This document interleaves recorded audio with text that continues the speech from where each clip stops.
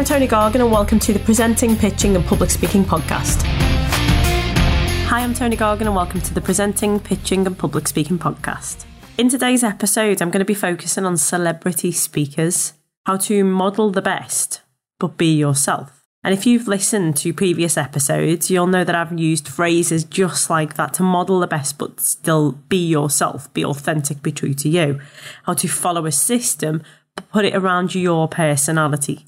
How to effectively own the traits of the greats. And what I decided to do was to kind of put this into practice and let's break down some of the people who you may have heard giving speeches publicly, whether in a public office or whether as a celebrity actor or actress, and to look and break down some of their speeches just to identify some of the most common traits, both the things that we can learn and emulate, and also what not to do. So let's start with a couple of politicians. Love them or loathe them. Politicians often give huge speeches. So let's focus on someone who was in office for a fair amount of time, broke some records, made massive headlines, Barack Obama. Now, whether you love him or loathe him, you must agree that he is a phenomenal orator, an amazing public speaker. Now, when you watch any of his speeches, and I've watched quite a few from a review perspective, he comes across as a very, in my opinion, poised and elegant speaker. He's very considered in his manner, but he also manages to add in some additional things that really make his speeches great. He has perfect time and some really good humour. But one of the key things I want you to take note of in regards to this is that his speeches are prepared. He'll use notes or he'll use a teleprompter if necessary. And what he manages to do is to get across his message that is prepared and obviously practiced, maybe written by himself or written by somebody else, but he manages to deliver it in such a way that he shows vulnerability, often bringing in some elements of the family, bringing in his wife and his daughters, talking about those and showing some kind of measured emotions, but showing some vulnerability, talking about his past, his upbringing, but still really getting across the key points. So I would say the things to note from Barack Obama as a speaker are that he is practiced and prepared. He has a phenomenal humour, which seems to be off the cuff. Now again, that may be that it's prepared and it is timing that is important. So please, if you're making notes, timing, absolutely imperative. But that he shows vulnerability and shows a level of compassion. Now we can look at him and say that you think he's a great orator or you think he's just all right. Me personally, I think he's a phenomenal orator. And then you can look at someone who, in my opinion, is the alternative. Theresa May. Again, we'll stick with the thread of politicians. Now, she often appears, in my opinion, quite nervous when she's delivering her speeches. Maybe definitely prepared in that she has notes. She often uses a lectern to stand behind. And again, we're looking at what you can learn, both in terms of what you should do and what you shouldn't do as a speaker. Now, when we're teaching public speaking in any of our expert speaker discovery or revolution trainings, one of the things that we focus on is not to stand behind a lectern because it puts a barrier between you and your audience, to be more open. However, there are things to take into consideration that many of the politicians will often stand behind the lectern. With the example I'm using here of Theresa May, it's a standard for anyone in Downing Street when they're delivering a speech to have that lectern. So sometimes it's kind of things beyond her control. But what you'll notice that her speeches are always prepared. She always has notes. And in my opinion, she looks at those notes quite often, which can affect your belief system or it can affect the way that you interact and create that connection. Now, in previous episodes, I've focused on connection and the importance of having good eye contact to create with your audience. And again, Theresa May, Barack Obama, the people that I've previously mentioned, will have both their massive raving fans and also the people who maybe don't necessarily connect so well, don't necessarily like or, relate to what they're saying. But it's important to note that they are doing a job, that they are focusing on something. And when you deliver your own personal speeches, Remembering from previous episodes, I know that I've mentioned that you can't please all of the people all of the time. And one of the things that you have to honour both of those speakers previously mentioned, Barack Obama and Theresa May, for, is that they stand for what they stand for and they stand against what they stand against. And it's really important that we honour the fact that that's what's happening. So never be afraid to stand up for what you stand up for. That's something that we can definitely take away. As I say, sometimes Theresa May, in my opinion, appears quite nervous. Now, that can actually show some vulnerability. It can show a level of connection that other people can't. I'm just like you. You know, I'm creating that mood. I'm making you know that although I'm in a position of authority, that I'm just like you. So it can actually be a connection with the audience, but it's making sure that if you have those traits yourself and you're maybe a little bit nervous, maybe a little bit more preparation, a little bit more practice to get comfortable being uncomfortable. I know I've definitely touched upon that in previous episodes, how to overcome those fears and those concerns around public speaking to create that interaction, to create that connection with your audience. Now, I'm going to point out what not to do in this instance, which is interact with your audience unless it's relevant. So what I have noticed from watching some of Theresa May's speeches is that she's allowed her audience to throw her off. Maybe someone, and quite often it's somebody with a negative comment or something that she wasn't necessarily expecting. Now, in previous episodes, I've talked about speaker interaction. In fact, we've done a deep dive in both episodes 10, the basics, and in episodes 11 of the Presenting, Pitching and Public Speaking podcast, where we looked at a deep dive into interaction with your audience. So giving people the opportunity to connect with you and to speak to you. But also quite often there will be people who will not necessarily have the best intentions and they may heckle you. And maybe that's something I'll touch upon in later episodes. But having the ability to just roll with it and let that fly, that's definitely something that you need. So we can definitely learn some areas of what we can emulate, what we can replicate, what we'd like to put into our own speeches, but also what not to do. Now, I've probably given some guidance into where my thoughts lie in regards to these people, but let's go to someone who I know the minute I say his name, you'll either love him or you'll loathe him. Donald Trump. Now, there are a lot of key lessons from Donald Trump's speeches that we can both learn from and that actually we practice within our speaker delivery, but also things that we can hope to avoid. So let's break it down. One of the things that you will notice is that, and he even says to his audiences, this is an off-the-cuff speech, this is spontaneous. He often breaks into spontaneous speeches. Now, as I've mentioned previously, when I've done both the introduction into the speaker system and the deeper dive into our speaker system, is that practice and preparation is absolutely key, particularly if you are in a position of authority or even greater, ruling a nation. So my advice would be that spontaneous speeches aren't often spontaneous. They seem that way, but they're not. So making sure that you prepare and you can deliver a speech which appears spontaneous and give some really show vulnerability that is spontaneous, but still have the practiced and prepared elements of it. Now, one of the things that you've got to admire of Donald Trump, whether you like him or you loathe him, is that he is a master at something which is known as paralypsis. And paralypsis is where you effectively say, I'm not saying that, when you actually are saying that. I'm not saying that this product is cheap, when you're saying that the product is cheap. What it means is that he can actually get away with saying what he wants to say without actually being caught out. He goes so far as to say, now I'm not saying that X, Y, and Z, so you can't report that I've said X, Y, and Z. Now that is a very, very smart and a very astute way of getting your point across without getting yourself into trouble. Have a little look at what paralypsis is. Effectively, it's I'm not saying that this is the best ever speech I've delivered. And what I'm saying is that this is the best ever speech I've delivered.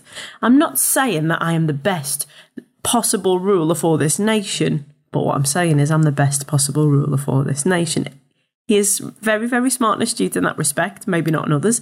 But one of the things that you can actually take away is the ability to get your point across without getting yourself into too much trouble. It's something that you can learn as a speaker.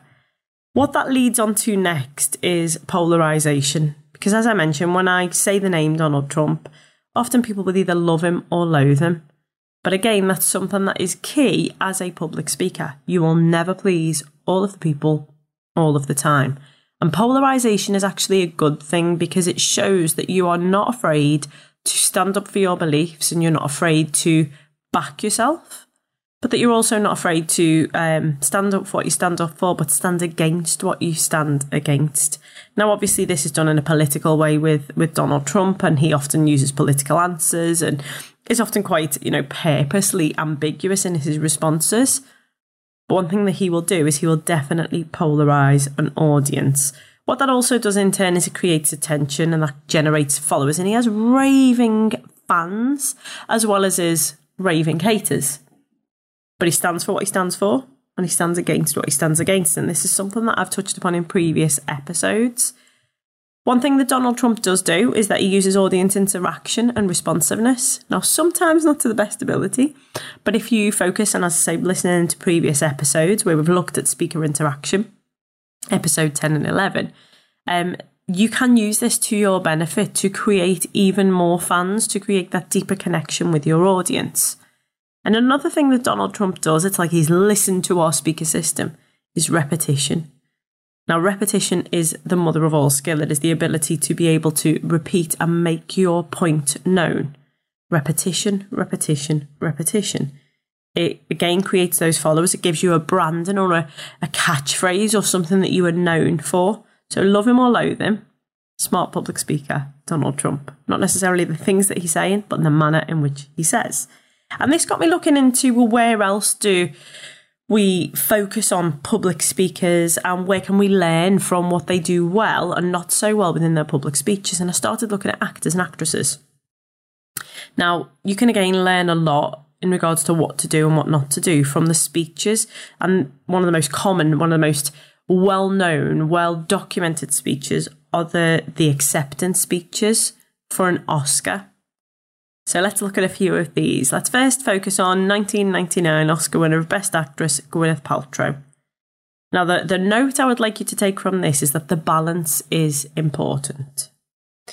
Now, I've previously discussed in episode 4, conveying your message through a story, that the ability to create rapport and connection with your audience, which I think was episode 8, the ability to show some vulnerability, will really get people to connect with you in your audience. And this is something that Gwyneth Paltrow did really, really well. But her emotions had already got the better of her before she even entered the stage. Now, you will note that every single, and I've never delivered an Oscar speech, I must say, I've never accepted an Oscar. But I would make the assumption that every single person who is nominated for an award prepares an Oscar speech. And also prepares their gracious loser face. I think that's definitely something that you've got to practice. Now, Gwyneth Paltrow obviously she had some fierce competitors in regards into the category that she was in, including the fabulous Meryl Streep. And one of the things that you need to honour is the fact that although her emotions got the better of her quite a lot before she even started, she showed fabulous gratitude and humility, which is a big focus at the start of our speaker system, if you remember from the 28-step system overview from episode 22. Right near the beginning of the speech is your earn the honour section, and your gratitude and humility is absolutely paramount within that section. Now, she showed great thanks and humility to her peers, her colleagues, all of the people who helped her to get to where she was. But what she also did was to show vulnerability. The fact that she'd broken down into tears before she'd even started her speech showed that vulnerability. Now, it may be that her emotions took over a little bit, and that can, with some of your audience members, break down the connection. So finding the balance and finding that right level is really, really key. And that again comes through repetition and practice. You know, if you've not delivered an Oscar speech previously, it's a learning curve still. She also had some fabulous humour in there, a few canned jokes, which were often at her own expense or the expense of other people, with some self-deprecating humour or some humour which was gentle humour at other people's expense. So she'd thank somebody and then she'd make a little joke about them, which is again something that we focus on within your speech. Now, I think it was episode, The Serious Business of Having Fun. It was episode 5, the serious business of having fun within your speech and creating humour within your speech. Now, that is absolutely important, especially if in this scenario, Gwyneth Paltrow was, she was quite emotive. She was a little bit upset but overwhelmed. And it is a great way to release the pressure. So if you're kind of upset and you're struggling, as she was in her speech, to get her words across, that little bit of humour just releases the pressure, not only for her as the speaker, but for you as the listener. Now, it came to the point where her emotions completely took over, at the point where she was thanking her family members. Now, this can create a great connection with her audience members, because she really, really showed her vulnerability at this point. But what she also managed to do very elegantly was to bring the speech full circle by basically giving gratitude, and by offering her Oscar to, dedicating it to two people who were dear to her, who'd lost their lives. She managed to bring it full circle. So there's a lot of things that we can learn from that speech. Again, it may be that your thought process is, I watched the speech, it was far too, emotional. She was blubbering from the start, but there are still some lessons to learn. And that's actually a key point I'd love for you to take away from this. Whether you love or loathe these people, Barack Obama, Theresa May, Donald Trump, Gwyneth Paltrow, and I'll move on to a couple more in just a second, that you can actually learn a lot, both the good and the bad, from their speeches.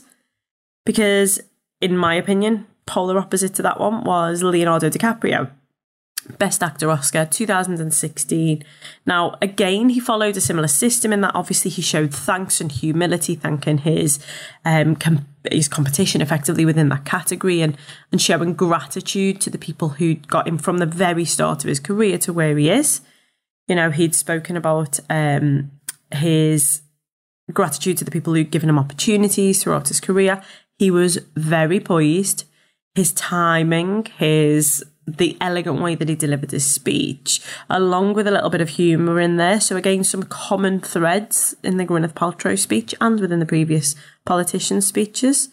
But what he managed to do was to open a loop at the start, which is again something we've touched upon in previous speeches, previous episodes of the podcast, is opening the loop about gratitude and the fact that he doesn't take for granted the position that he's in.